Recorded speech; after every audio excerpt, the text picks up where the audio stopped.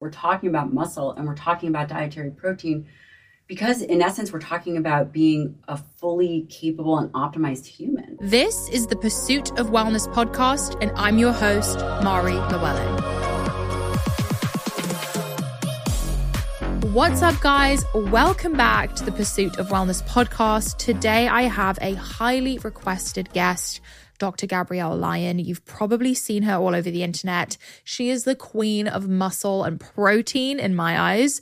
She is the founder of the Institute for Muscle-Centric Medicine. She is also an accomplished board-certified family physician and a distinguished New York Times bestselling author, most known for her latest work, Forever Strong, a new science-based strategy for aging well. She is talking to us today about the importance of muscle and why it's so important for weight loss, health, longevity, why we need to be eating more protein, and so much more. She was incredible. I think Dr. Gabrielle Lyon is such a boss. She has 2 kids. She's jacked, she's strong, and she's so smart. Today, we're going to talk about her experience as a doctor and how she noticed that a lot of sick patients also had low muscle mass and the impact that low muscle mass can have on the brain. What is insulin resistance and why does it impact our weight and muscle? Dr. Gabrielle's take on the trend for women to do lower impact workouts like walking and Pilates, her thoughts on Pilates specifically, her thoughts on plant-based diets and what you should be eating and the supplements you should be taking if you want to get in enough protein, how much protein you should be using, how much protein you should be eating if you want to get pregnant, and the type of diet you should be eating as well, and how much protein you should eat while pregnant,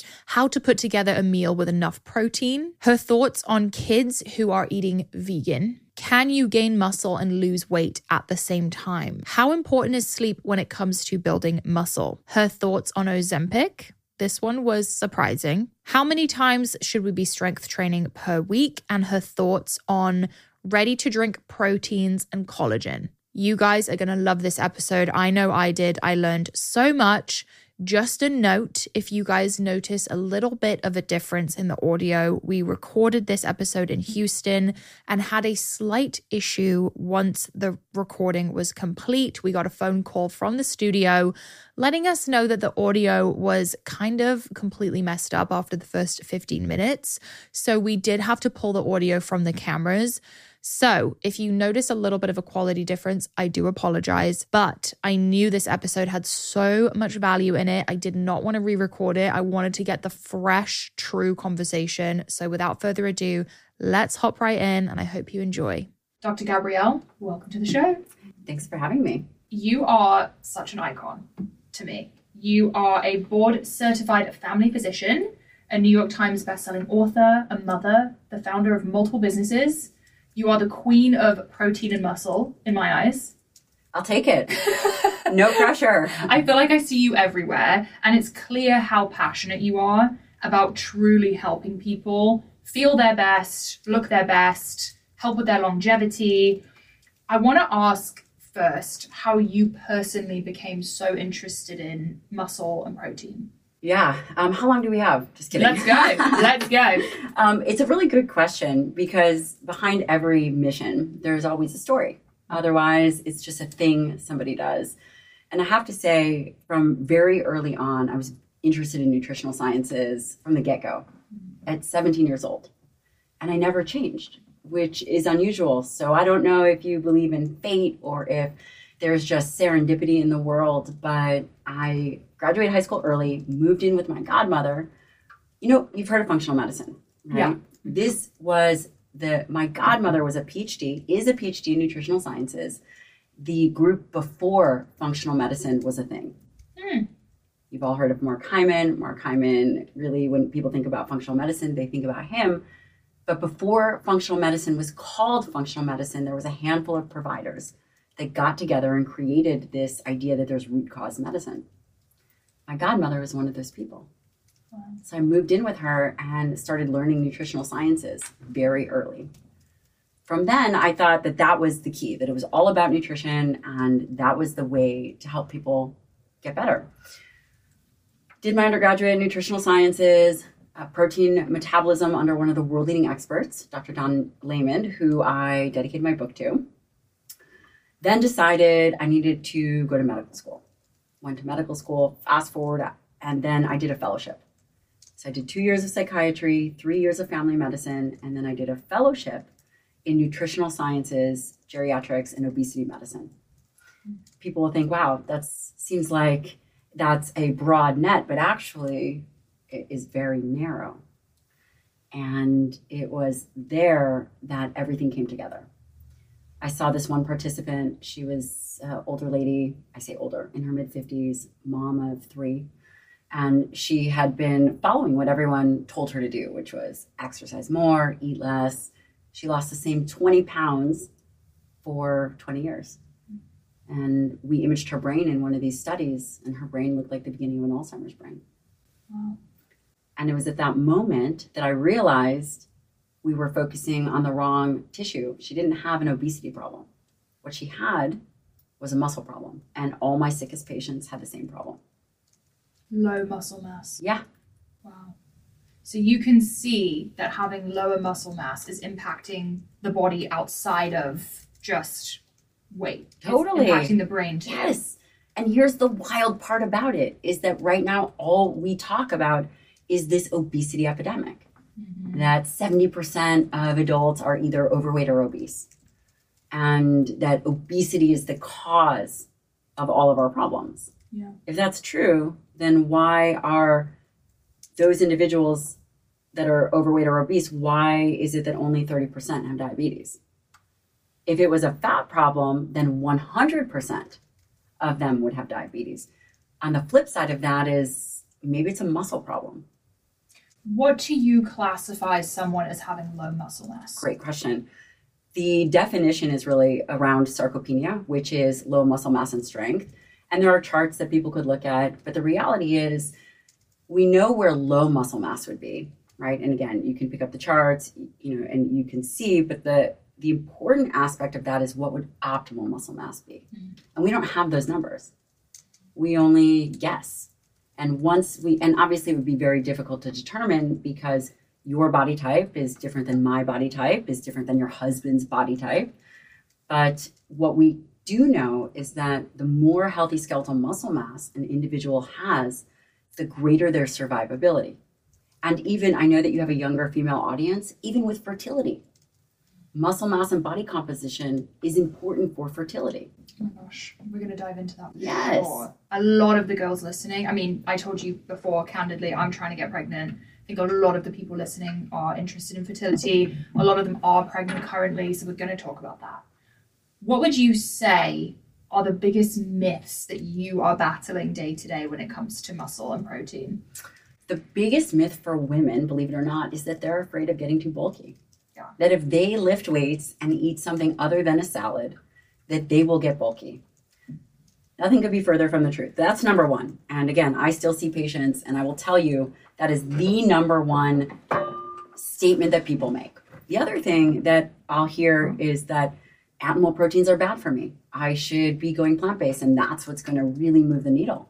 That is also what I would consider a myth when it comes to body composition.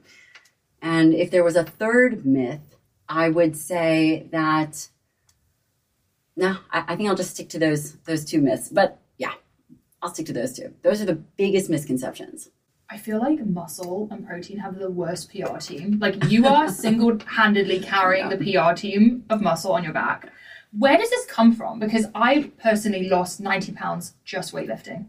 That's incredible. I've looked the leanest I've ever looked and the best I've ever looked, weightlifting and eating meat. And that's just the truth. That's incredible. But I just don't understand where this bulk narrative is coming from. Well, when you think about protein and you think about muscle, you often think about dudes in the gym. It's just the way that it is. I have no idea where that came from. But if you go to any gym, I know that you're going to a gym tomorrow, I bet you that the majority of the guys will be in the weight room. And the majority of women will be on the cardio machines.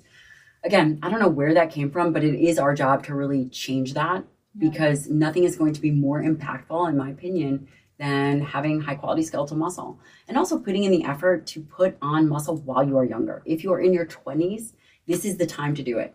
20s and 30s, it does become more difficult to put on and maintain muscle as you age. Doesn't mean that you can't do it, right? But it does become more challenging. And we have to really think about what is the future for us. What are we really trying to do? Mm-hmm. The behaviors that we have now in our 20s and 30s really impact our 40s, 50s, and 60s.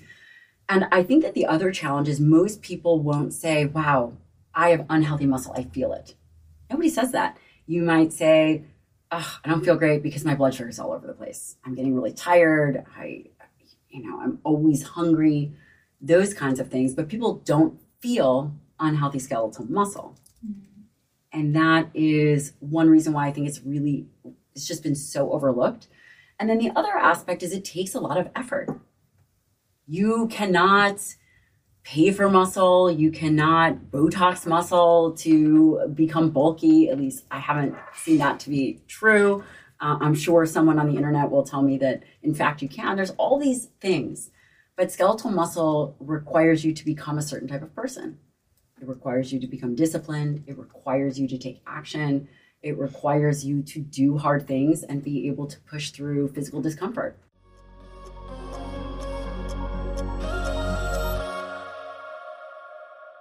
I am flying to London tonight and I'm landing in the morning and going straight into meetings, and I want to make sure I'm feeling fresh.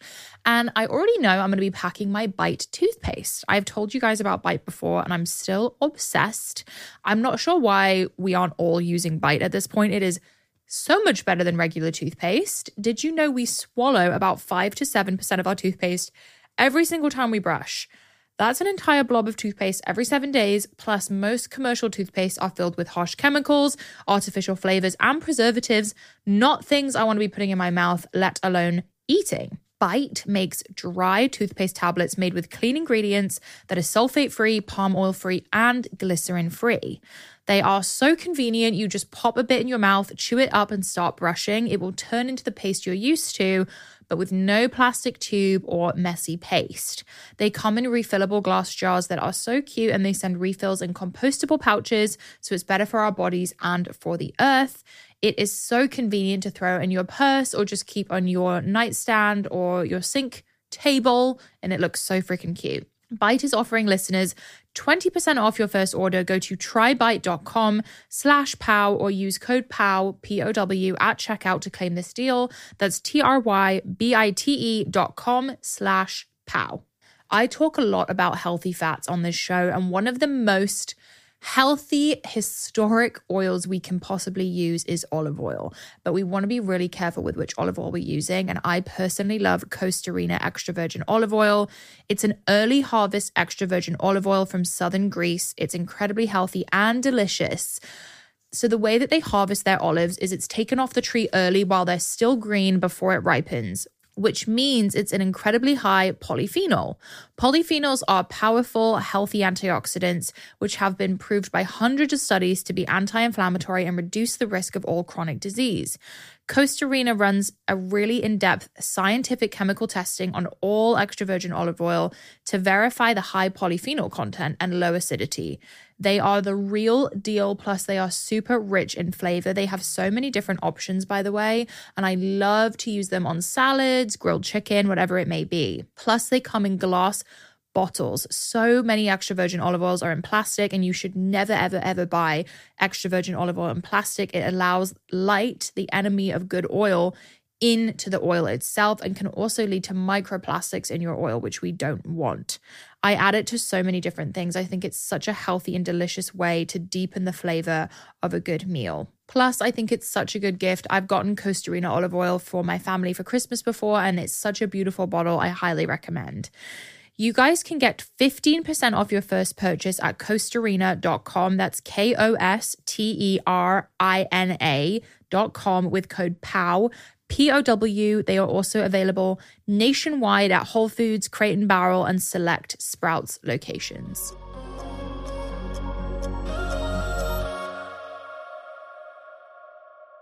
Have you seen that statistic that there are more millionaires in the world than people with six packs? Because it's so difficult to develop muscle, and what you say is so true. When I first got into fitness, I had this, my goal was to become a strong person, just in general, not just physically, like a strong individual. And I felt like the best representation of that was muscle, particularly for women, because it's difficult. I agree. It takes consistency and hard work. And I feel like it is such a powerful statement to walk into a room and have like a bicep. And be physically strong. Yes. And when you think about these strong girl numbers, think about it. Women will say, well, I don't want to lift that weight because I'm going to become bulky.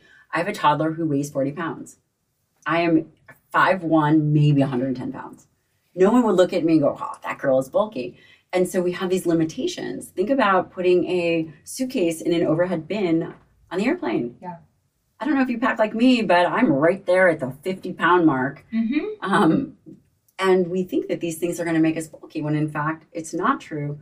And we require strength to get through our life. Day to day, it's a functional exercise. Yeah. And then this idea that if we focus on fat, again, fat is a symptom in part of unhealthy skeletal muscle.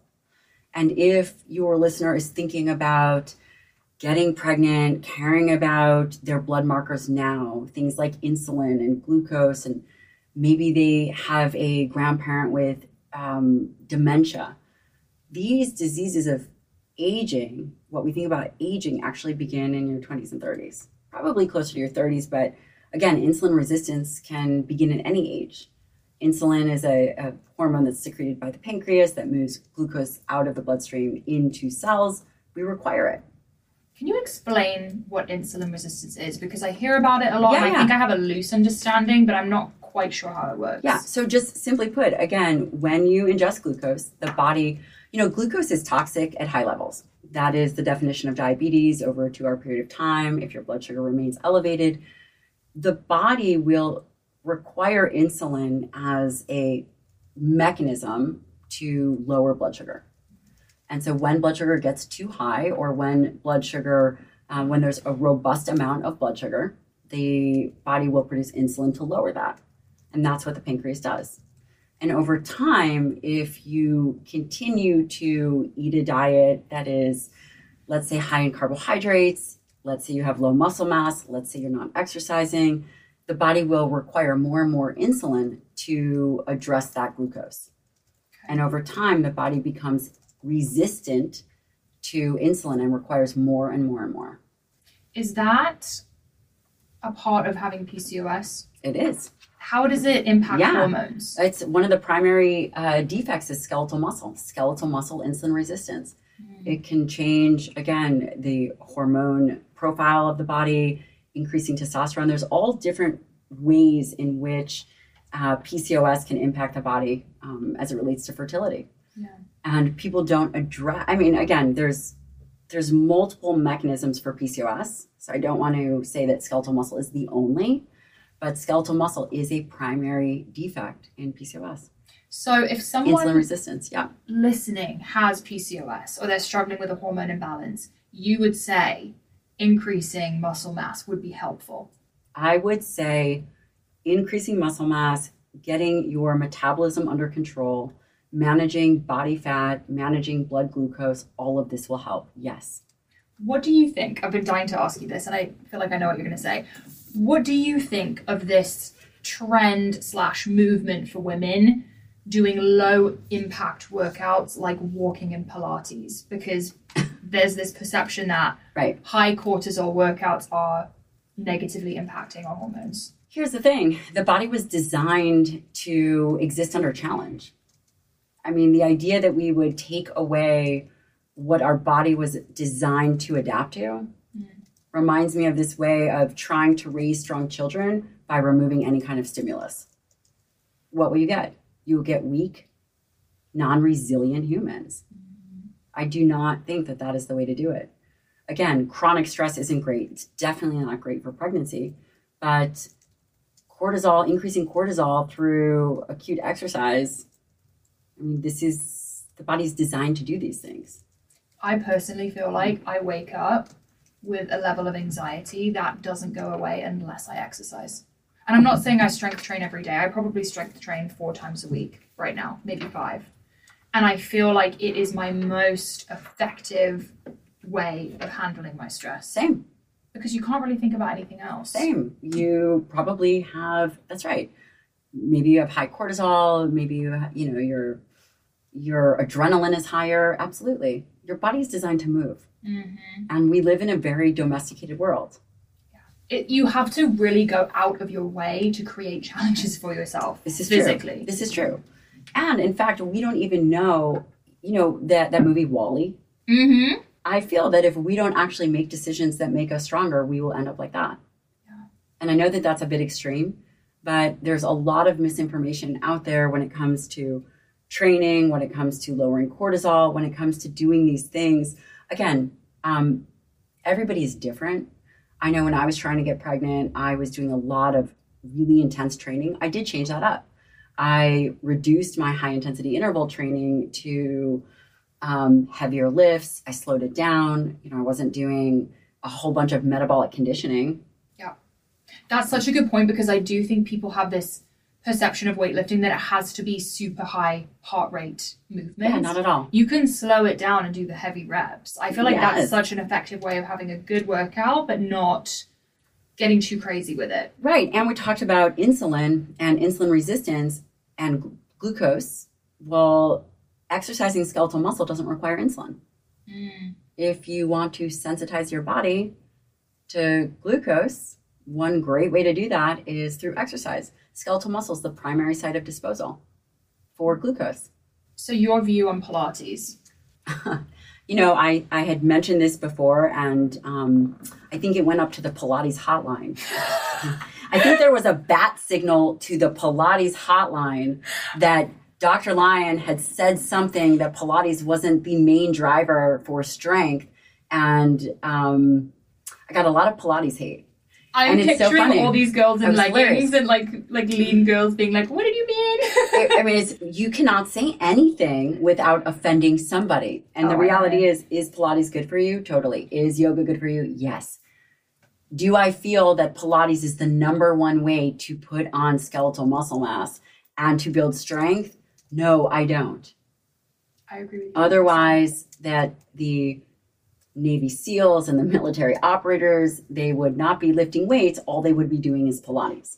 I like Pilates, and I was doing it like once a week with a friend as like my rest day in LA. But what pissed me off is when I would see instructors or influencers claiming that that's how they got their butt or that's how they got their arms, and it's no, like you're not getting a big butt doing Pilates. I mean, they're right. There's a rep continuum. I mean, maybe they could be, but it's probably not the most efficient way to do it. Mm-hmm. I mean, it's just not. And also, I think that as people, we need to get a little less offended by everything. I could go off on that. Because the reality is are you getting offended because you're not wanting to look at a different point, or are you getting offended because you don't want to do the work? So if you become offended, then you don't actually have to look at that thing that is offending you, and do the action. Like, for example, I don't know, let's say we say that strength training is really important for health and wellness. And then all of a sudden we see these epidemiology studies that are really poorly designed that you should only be strength training, 60 minutes a week. Right? That's not true. This is all based, again, on epidemiology, causation and correlation, these things. But if you believe that, then you don't actually have to do the work. Mm-hmm. So it just becomes a distraction for people. There's a lot of this in the health and fitness space, and I feel like me personally going through a weight loss journey, I offend people just by existing. Because when you lose weight and you change your life and you have a glow up, you either have people who relate to where you were at and are inspired and want to join you on the journey, or you have people who are so deeply insecure about where they are and knowing that they don't want to put in the work that you end up triggering them. I see this all the time in the industry that we're in. Yeah. I think it's a very emotional space, and that's why there's so much conflict. And one thing that we know is when emotion gets high enough, it definitely skews someone's ability to receive and understand information.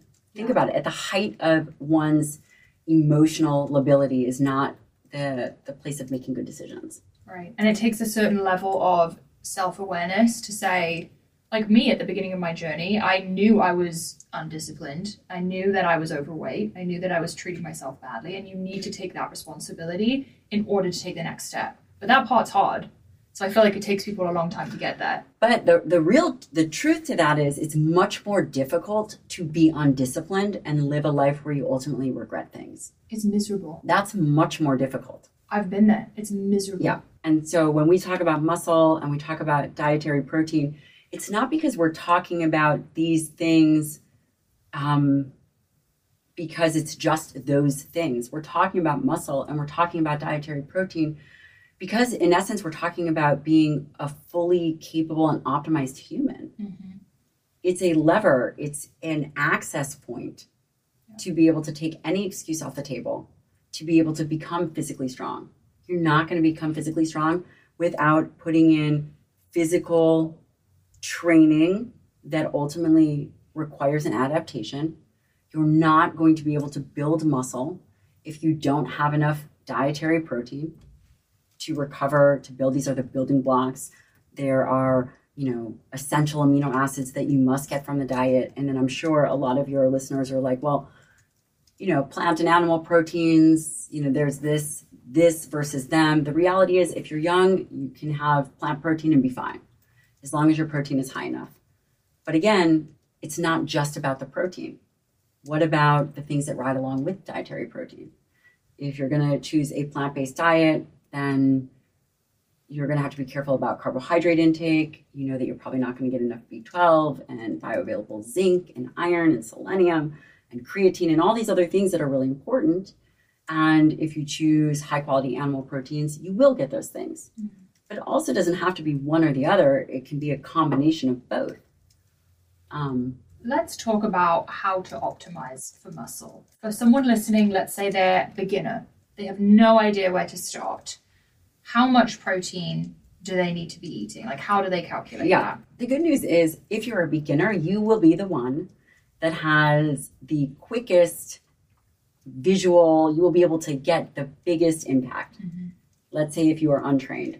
The way that I like to think about it is, number one, you have to determine where an individual is. The average female is getting maybe 70 grams of protein, and maybe the average male is getting 100 grams of protein. That means 50% are above and 50% are below that number. The first thing that I would have people do is track, what are you actually eating? How much protein are you actually getting? And then for an individual who is just starting out, they could get from 1.2 to 1.6 grams per kg. That's not much. Let's say 0.7 grams per pound of ideal body weight. And that's not that terribly much. If an individual was feeling really robust and wanted to go at the higher end of protein, that would be 1 gram per pound ideal body weight. Okay, so if I'm 150 pounds, 150 grams of protein. If that's where your ideal target is, but you could always go a little bit less. You would be fine at 130 grams. So is there a point where the benefits drop off? Like you hit a certain amount of protein where it's like there was no reason to eat that much. Do you know what I mean? Yeah, of course. The answer to that would be if it is taking away your ability to eat other foods. For example, if you're not able to get enough fruits and vegetables in because you're just solely focused on protein and you have zero appetite to be able to get some of these other things. That also being said, eating cyclically can be helpful, right? Sometimes people will go through a period of time where they're eating more of a carnivore type diet and then they'll add in fruits and vegetables. A way of eating doesn't have to be just one way. There's seasons, right? For example, if people wanted to get pregnant, I never recommend fasting. I typically increase their carbohydrates, right? We're not in a calorie deficit if you're going to go for being pregnant. So maybe instead of having an ultra high protein intake, maybe they're at a 1-to-1 ratio of protein to carbohydrates. So if your goal is 150 grams of protein, then your carbohydrate goal, because you're trying to get pregnant, could be 150 grams.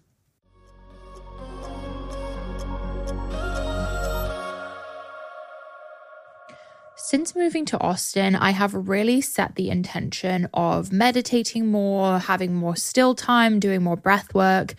And I'm not the type of person who can just sit down and do it on my own. I really need help. And that's where the Open app has come in handy. I think I told you guys about my breathwork class experience at the Open Studio in Venice, and it was absolutely incredible. They have so many different options on the app, from breathwork to meditation.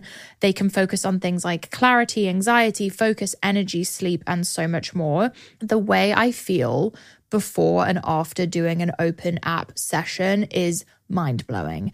I love doing their meditations. I sit in front of my red light, I can hear the birds, I do my meditation, and the way I feel is simply just so much more calm and present in the rest of my day, and also grateful. And I love the fact that they have different options every single day.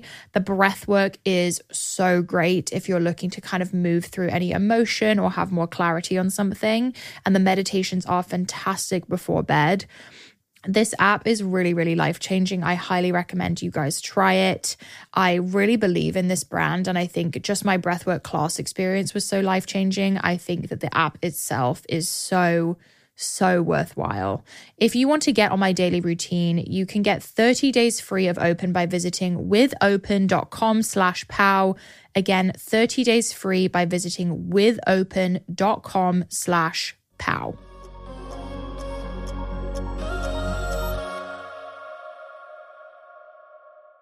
Okay, because I tend to be a higher fat, lower carb type gal. Like, I really just have carbs at dinner, and usually it's like a little bit of potato. I don't know why I have this. Like, I prefer it in terms of the way I feel and the way it tastes. And I just feel like carbs don't sit well with me, but you would recommend maybe increasing it during this fertility period. I mean, it depends, because we know that fat is really important for fertility. Yeah. It really just depends on how you feel best. And of course, if you're regularly menstruating and you're actually cycling appropriately. Mm-hmm. And that's really where that, the focus should be. But I definitely recommend not being in a calorie deficit if you are going for fertility, for sure.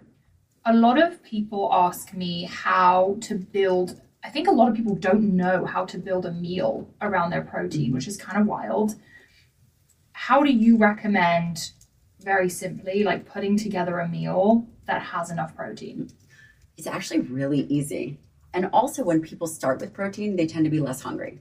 If you have your choice of protein, carbs, and fats, and you start with dietary protein, you'll probably be able to manage your hunger for that meal better, versus if you have dessert first. I recommend starting at between 30 and 50 grams of dietary protein, but let's take breakfast. You could do a scoop and a half of whey protein, or 2 scoops of whey protein. That's 40 grams of protein. Mm-hmm. That's so easy. 40 grams of protein, throw in a handful of berries, maybe mix it with almond juice, throw in some MCT oil, whatever you want, and you have a meal. Mm-hmm. It's so easy. If you don't want to do that, you could have a handful of eggs, like 4 or 5 eggs. I know that's very offensive to some people. That was me before I got acne from it. Okay, maybe some... I love eggs. Same, maybe some turkey bacon. Mm-hmm. I do sausage and turkey bacon now. That's so easy. Mm-hmm. And your goal is 5 ounces of whatever that protein source is, whether you're having chicken or maybe you'll have, lean beef. This morning, my kids had turkey bacon and some eggs for breakfast. And they love it? They love it. Okay, I have a question. I feel like people are going to get upset. What do you have to say, and I've encountered this a couple times in LA, to the parents who are deciding that their kids are vegan? That's child abuse, in my opinion. That's child abuse. Yeah. That is, people can get upset all they want. They should look at, it's a luxury to be able to eat what we have. It's a luxury that we have access to red meat and organ-based foods. It's a luxury. What nutrients do you feel like? Iron. Mm-hmm. We know that pregnant women and children, if they don't have enough iron and protein, they will have stunted growth. And it's a real problem in other countries. Do you feel like it impacts brain development? It does. We know that it impacts brain development. And at some point, it's not like you can go back in time. Yeah. We are a society that has a lot of luxuries, that we take for granted and that we impose these views. You know, the rest of the world probably thinks we're crazy with the decisions that we make. Yeah.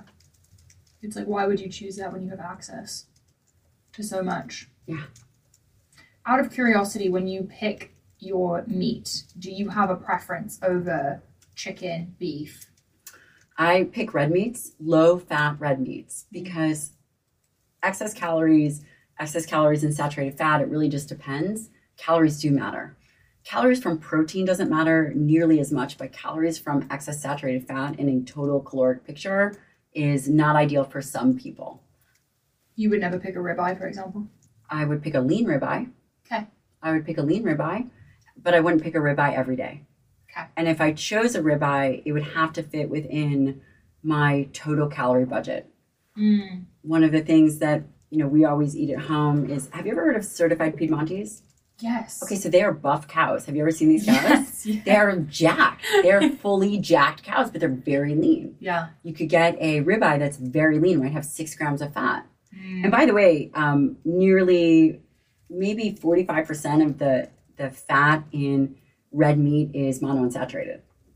It's not saturated fat. Aren't Piedmontese always grass-fed too? Is that a myth? I don't know. That's a great question. We'd have to ask them. I think I saw that somewhere. But I'm not crazy. It's okay if it's... I would rather have a lean protein and not care if it's grass-fed than not have it at all. Then choose something else. I like hearing you say that because I do feel like there are people listening who may not have. I mean, when I go to the grocery store, there's very few grass-fed, grass-finished options, actually. And what I always recommend is for people to maybe order it online. I order a ton of our meat from White Oak Pastures. Oh, I've heard they're amazing. Amazing. Have you had Maui Nui venison? I have. Do you like it? Yes. It's good. Yeah, it's amazing. I made meatballs out of it, actually. It's incredible. Yeah, I wasn't expecting to enjoy it, but I actually really liked it. And just think about how nutrient dense that is. Mm-hmm. Full of iron, B12, zinc, creatine. We know creatine is good for the brain. These are good choices. And again, we have to circle back in what is the ultimate goal. I think the ultimate goal for health and wellness is, you touched on earlier, is discipline.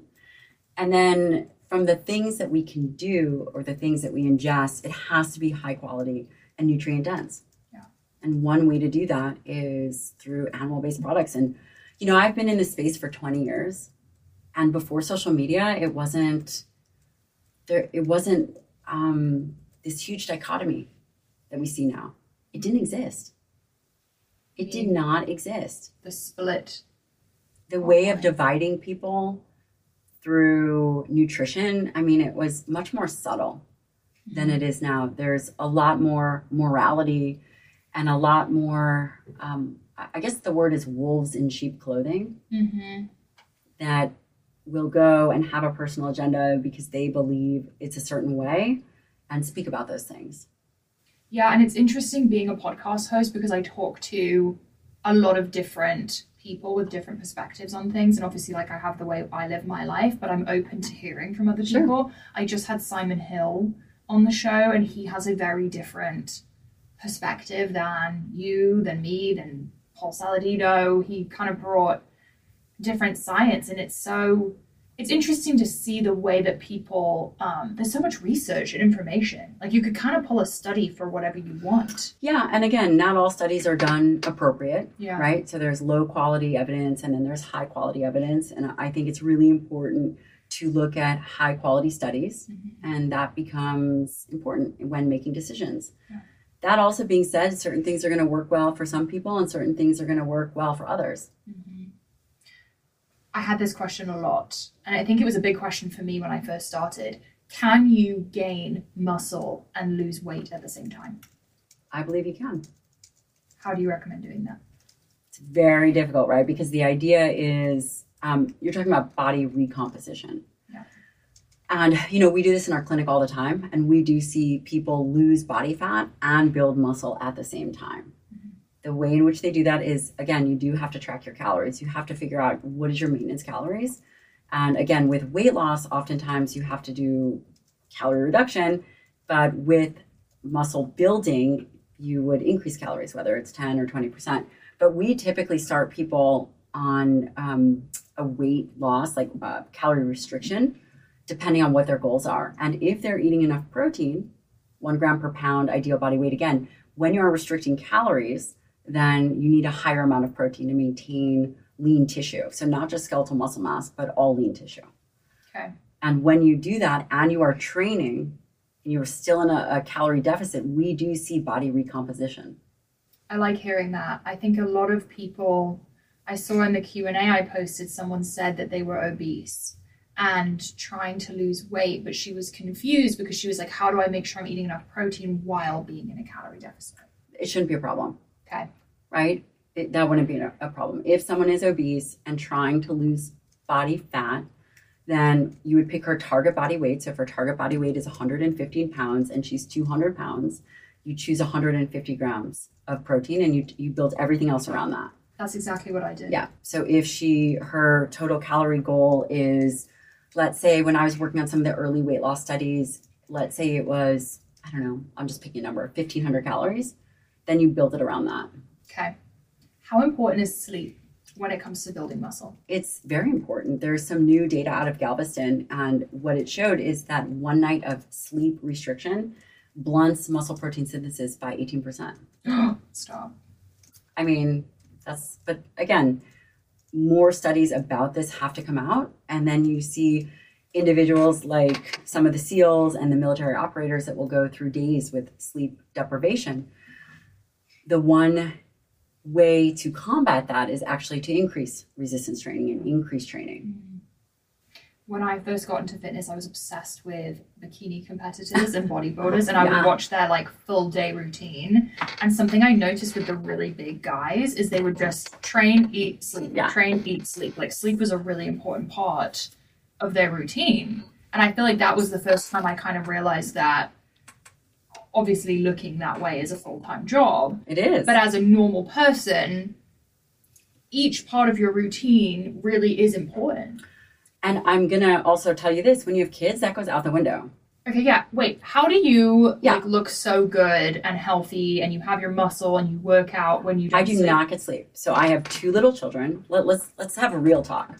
People can say, oh, this study is this study is this, but until you are in the trenches, right? You are a mom of 2 little children with a husband who works 100 to 120 plus hours a week.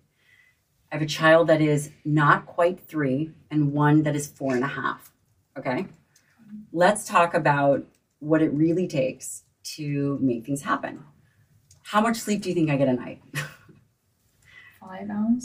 I don't even know the last time. The only time I get a full night's sleep is when I'm away from home. Oh my gosh. You must look forward to going on trips. Yeah. Bye, Felicia. They're like, can I come with you? Absolutely not. Do you miss me? No, I do not. Don't let the door hit your butt on the way out. But the truth is I would say that I'm nothing special, but I would say that my habits are. I would say that my discipline is. Yeah. I was exhausted this morning. My son got up at 4 a.m. My husband is gone by 5. I still woke up. I still got to the gym by 7 o'clock. What gets you there? Like mentally, what gets you there? I rely on my standards. I have a really good friend and mentor who would be a wonderful guest. His name is Ben Newman. Oh, yes. He changed everything for me. Because, he said to me, Gabrielle, it's not about goals. It's not about motivation. It's all about your standards. Mm-hmm. And he's right. It is about standards. Exhausted. When I tell you exhausted, and then try taking your 4.5-year-old to the gym with you, which I do every morning.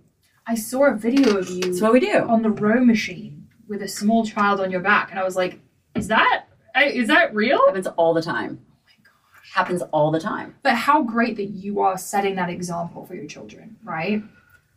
Yes, it's important. And the reality is does sleep matter? Absolutely.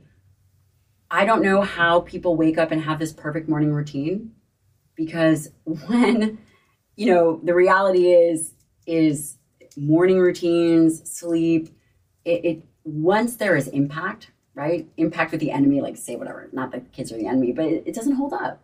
Mm. So you have to have such tightly dialed in behaviors that there's much more flexibility when things don't go well. For example, sleep. Yeah.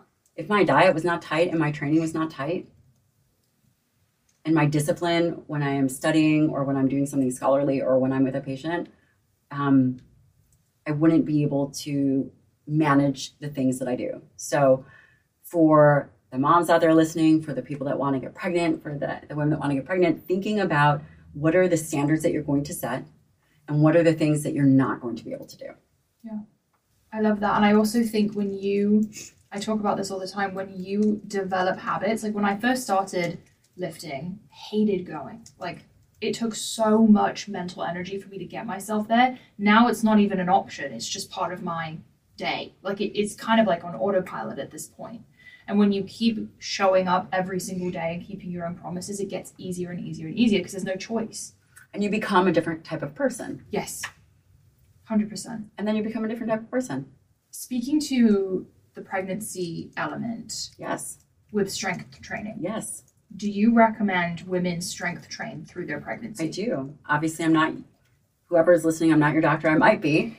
But yes. There are not a ton of studies on pregnant women because it's just very difficult to do. Right? Yeah. It's, you don't do a lot of studies on children. You don't do a lot of studies on pregnant women. I trained throughout my entire pregnancy. I trained kettlebells throughout my whole pregnancy. And I had a hyperemesis gravidum, which means I threw up between 10 and 20 times a day for 10 months. No. It was impressive. Damn. And I trained throughout the entire pregnancy. And then I did 2 natural births. Stop. We are in the presence of greatness, you guys. Oh my gosh. And did they just pop right out? No. I was thinking to myself, all the people that say you don't remember how much it hurts. What are they talking about? What are you talking about? That's such bullshit. And you have not given birth. What are you telling me? Like, oh, you see the gates of heaven open and then the angels come in and it's the most amazing thing. That shit hurts, man. Oh, God. But anyway, what do I think about pregnancy and training? Sometimes it's very difficult. Again, so I threw up multiple times a day for a very long time. I had such a meat aversion that I used protein shakes. Wow, that would be devastating for me. It's going to happen. Just whatever happens, happens. Okay. It doesn't matter. It's temporary. Yeah. It's temporary. Yeah, it's so worth it. I remember I ran into my best friend and I had a huge pretzel on Fifth Avenue. I was so nauseous that there I was eating a pretzel on Fifth Avenue from one of the carts. She was like, what are you doing? But it's fine. You should train throughout your pregnancy. Mm-hmm.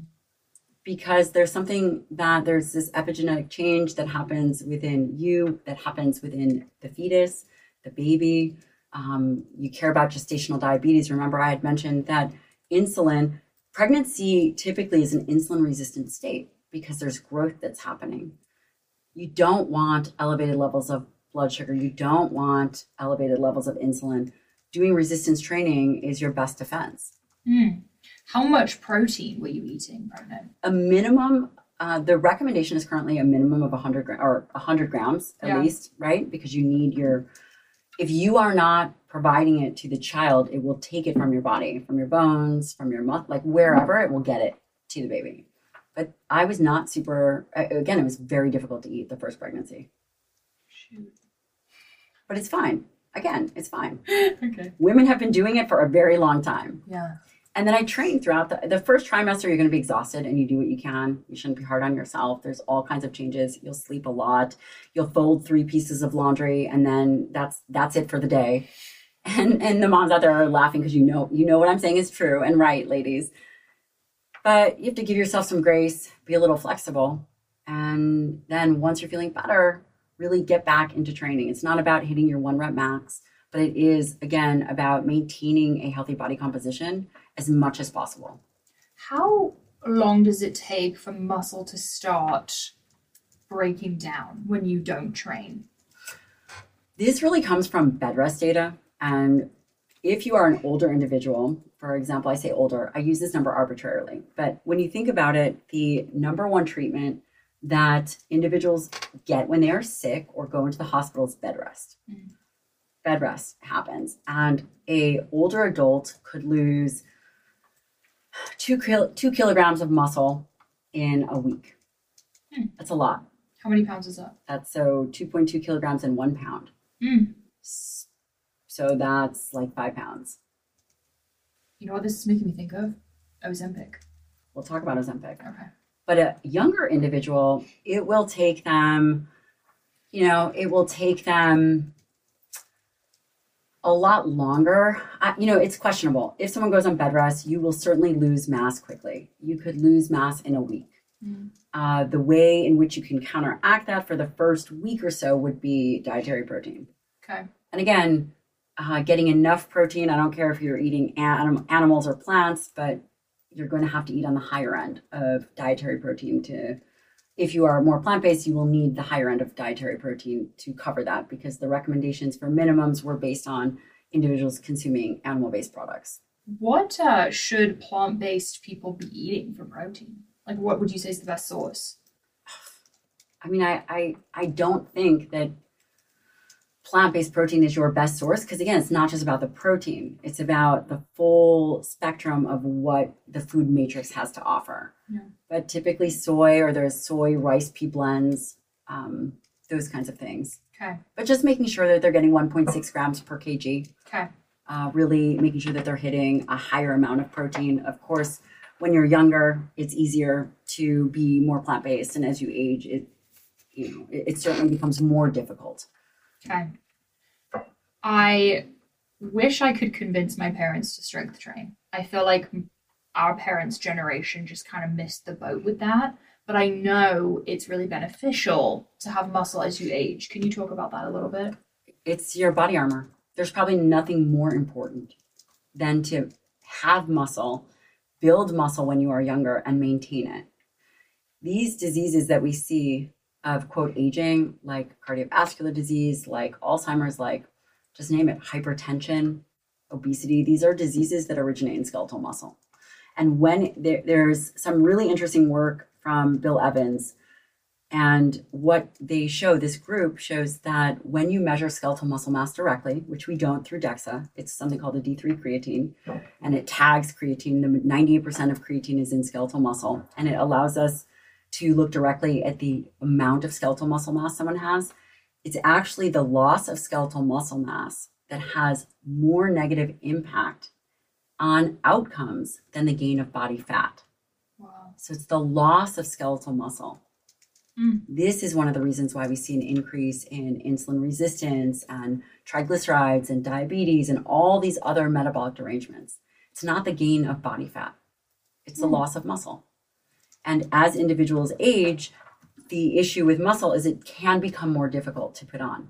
I say that cautiously, because when you look at the studies, they'll say a healthy sedentary adult. There's no such thing. Being sedentary is a disease state. There's activity, and then there's sedentary behavior, and people think that being sedentary is this neutral kind of state. It's a disease state. For someone listening, let's say and I doubt this, but I'm just curious, in their 60s.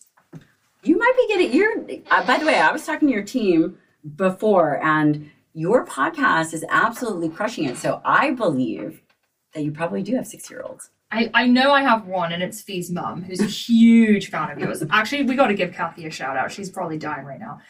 But she lifts weights. She's a savage. She's shredded.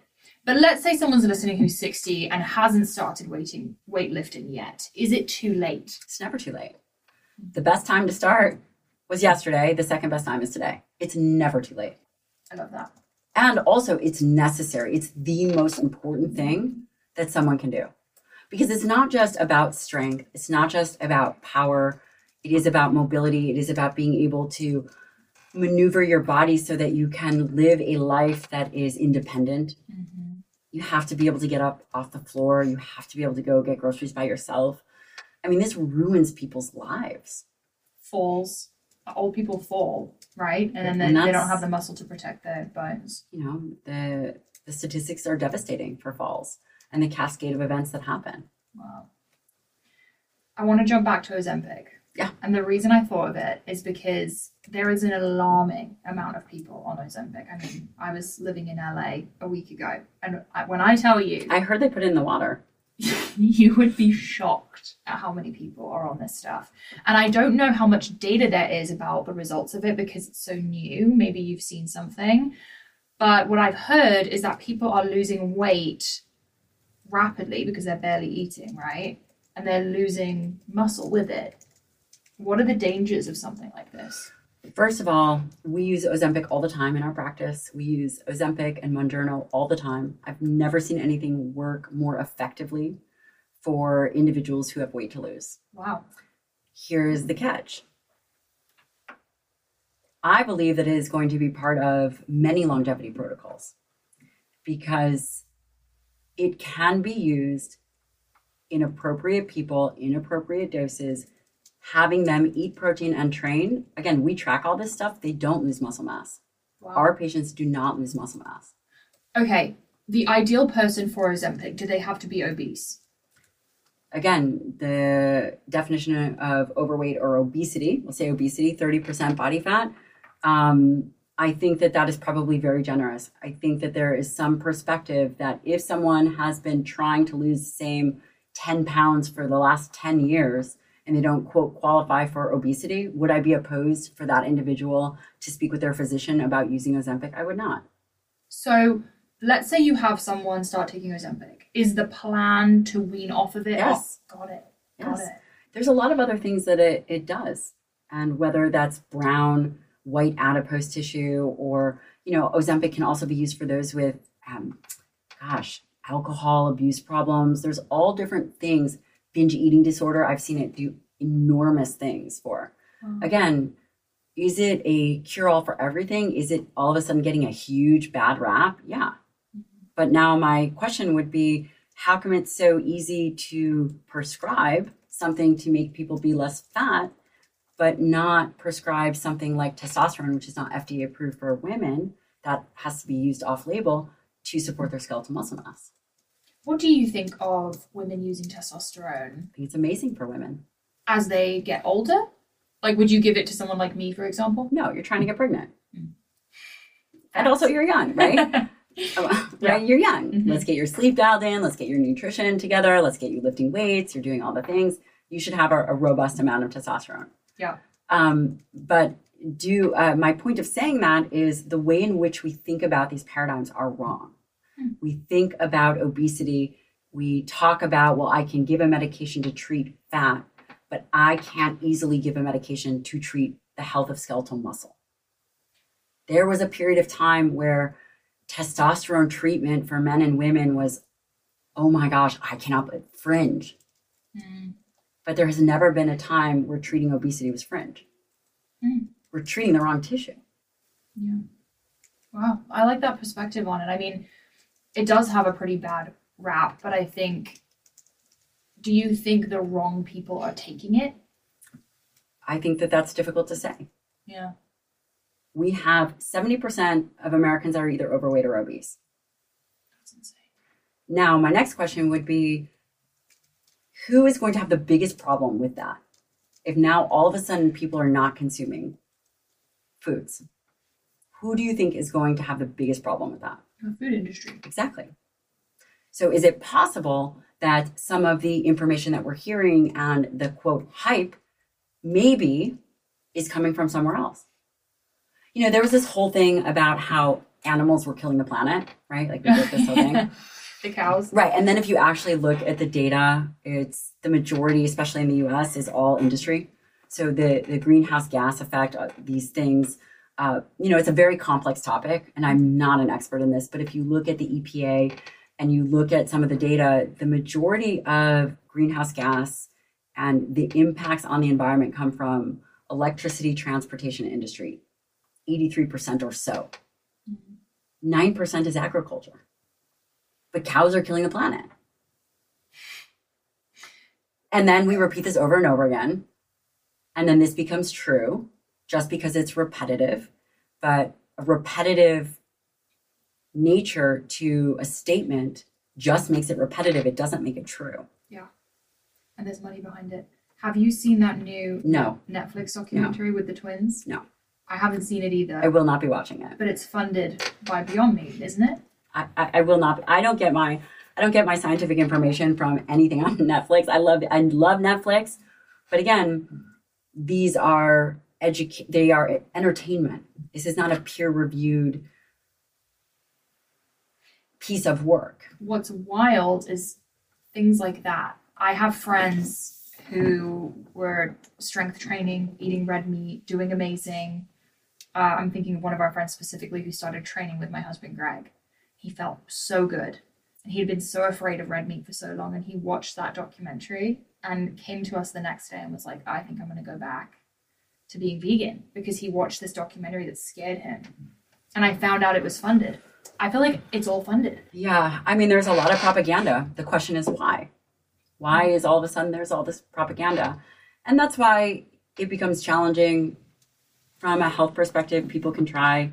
Some people will probably do better mitigating any kind of animal-based products. Maybe their gut microbiome can make up for X, Y, and Z. But again, there are certain fundamental behaviors for the mass majority of people. Yeah.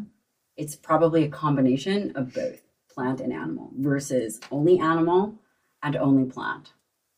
You know, I would say that my view is not extreme, right? But I absolutely do advocate for animal-based products. Yeah. One thing I forgot to ask you that Yes. I selfishly want to know, how many days a week do you recommend strength training? Depends on your program. Okay. I train 3 to 4 days a week. But again, I train pretty heavy and intensely. I don't think I could I could not do another day. I just couldn't. But I like hearing you say that, because I think there was this idea that people had to strength train 5 to 6 times a week. I mean, I think that the more advanced you are, again, it just all depends on what kind of program that you have and how advanced you are and what is the goals of your program. I think, again, are we looking for, what is the outcome that you're looking for?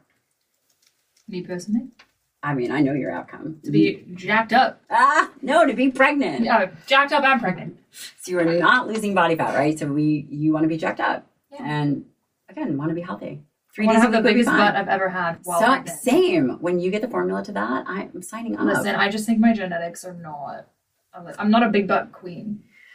Me neither, but I'm working on it. I truly am working on it. My quads grow like weeds, but my butt, she just doesn't want to do anything. Can I do a rapid fire fan Q&A for you? Because the girls had a lot of questions. Yeah. Okay. Sorry, I'm asking you a lot here. Okay. Thoughts on collagen? Great for skin, hair, potentially joints. I love it. Okay. I use it 15 grams a day. I'll probably go up to 30. Okay. Incomplete protein doesn't count towards your protein goals. Because it doesn't have all the amino acids. Exactly. Right? Nailed it. I listen to your podcasts. Drinking things like Fairlife or ready-to-drink protein. Great. Convenient. Slay. Is too much protein bad for your kidneys? No. There's multiple meta-analyses. You know, I've been But it's told not. that from my lab work. And been told that I eat too much protein. That's impressive. I eat a lot of meat. Can muscle be marbled with fat on humans? Yes. Really? Yes. That's one of the things that we see with obesogenic sarcopenia. That's one of the things that we see with aging individuals. That's one of the things that we think that individuals just show outward signs of obesity. You get fat marbled in just like a cow. Wow. That's insane. Okay, what is your take on post-workout protein consumption? How soon after? Doesn't matter. It can be within that 24-hour period. I will say, as you are older, let's say you're an individual who is older or fighting something. Maybe you're fighting against sarcopenia, or you're fighting against a chronic illness, and you're eating a lower protein diet. Your muscle is primed now to take in these amino acids. I would say, 90 minutes. But again, that's an arbitrary number because the majority of the time it doesn't matter. Okay. Best protein pack snack? Have you ever had the Paleo Valley beef sticks? I think I've seen them. They're- Matthew gave me some. They are legitimately, we cannot keep them in our house. My kids pound those guys. Oh my God, that's great. Yeah, meat sticks are awesome. Chomps, Paleo Valley, Maui Nui. Yeah. Meat sticks. Okay, great. Is creatine a good supplement for someone trying to lose fat and build muscle? Creatine is a good supplement for brain function, for muscle. Is it necessarily for fat loss? No. Do you take it? Not right now. Sal was talking about it with me on my I mean, it's amazing. He wants to start a creatine supplement company. And I was like, please do it. He won't do it.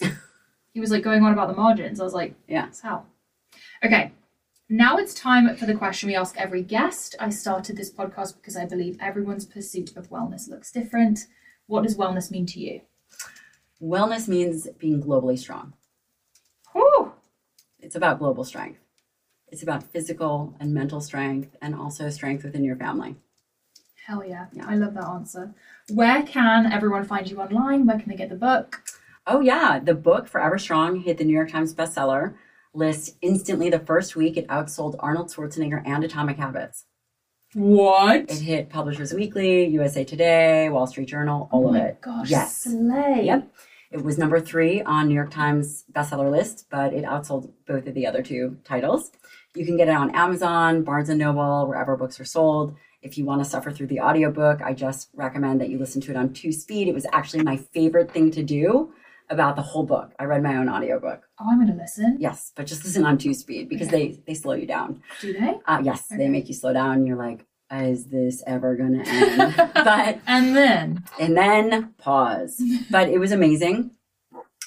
You can find me on Instagram at Dr. Gabrielle Lyon. I have a great podcast, a medical-based podcast, really kind of just awesome. We have world-leading experts on. On my website, we do have a new community, by the way, a Forever Strong community, which is amazing. So when I did the book launch, we had 7,000 members. And we realized that there was a need for a community. So someone comes on every week, answers questions, and people just are there to support each other. So that's really cool. People can all find that on my website. All of this is under drgabriellelyon.com, Facebook, Twitter, you name it. amazing. I love what you're doing and you are awesome. Thank you so much. Thank you so much. Thanks for joining us on the Pursuit of Wellness podcast. To support this show, please rate and review and share with your loved ones. If you want to be reminded of new episodes, click the subscribe button on your preferred podcast or video player. You can sign up for my newsletter to receive my favorites at marilewellen.com. It will be linked in the show notes. This is a Wellness Out Loud production produced by Drake Peterson, Fiona Attucks, and Kelly Kyle.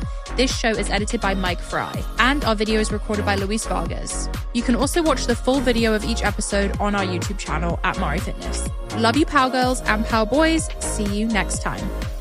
The content of this show is for educational and informational purposes only. It is not a substitute for individual medical and mental health advice and does not constitute a provider-patient relationship. As always, talk to your doctor or health team.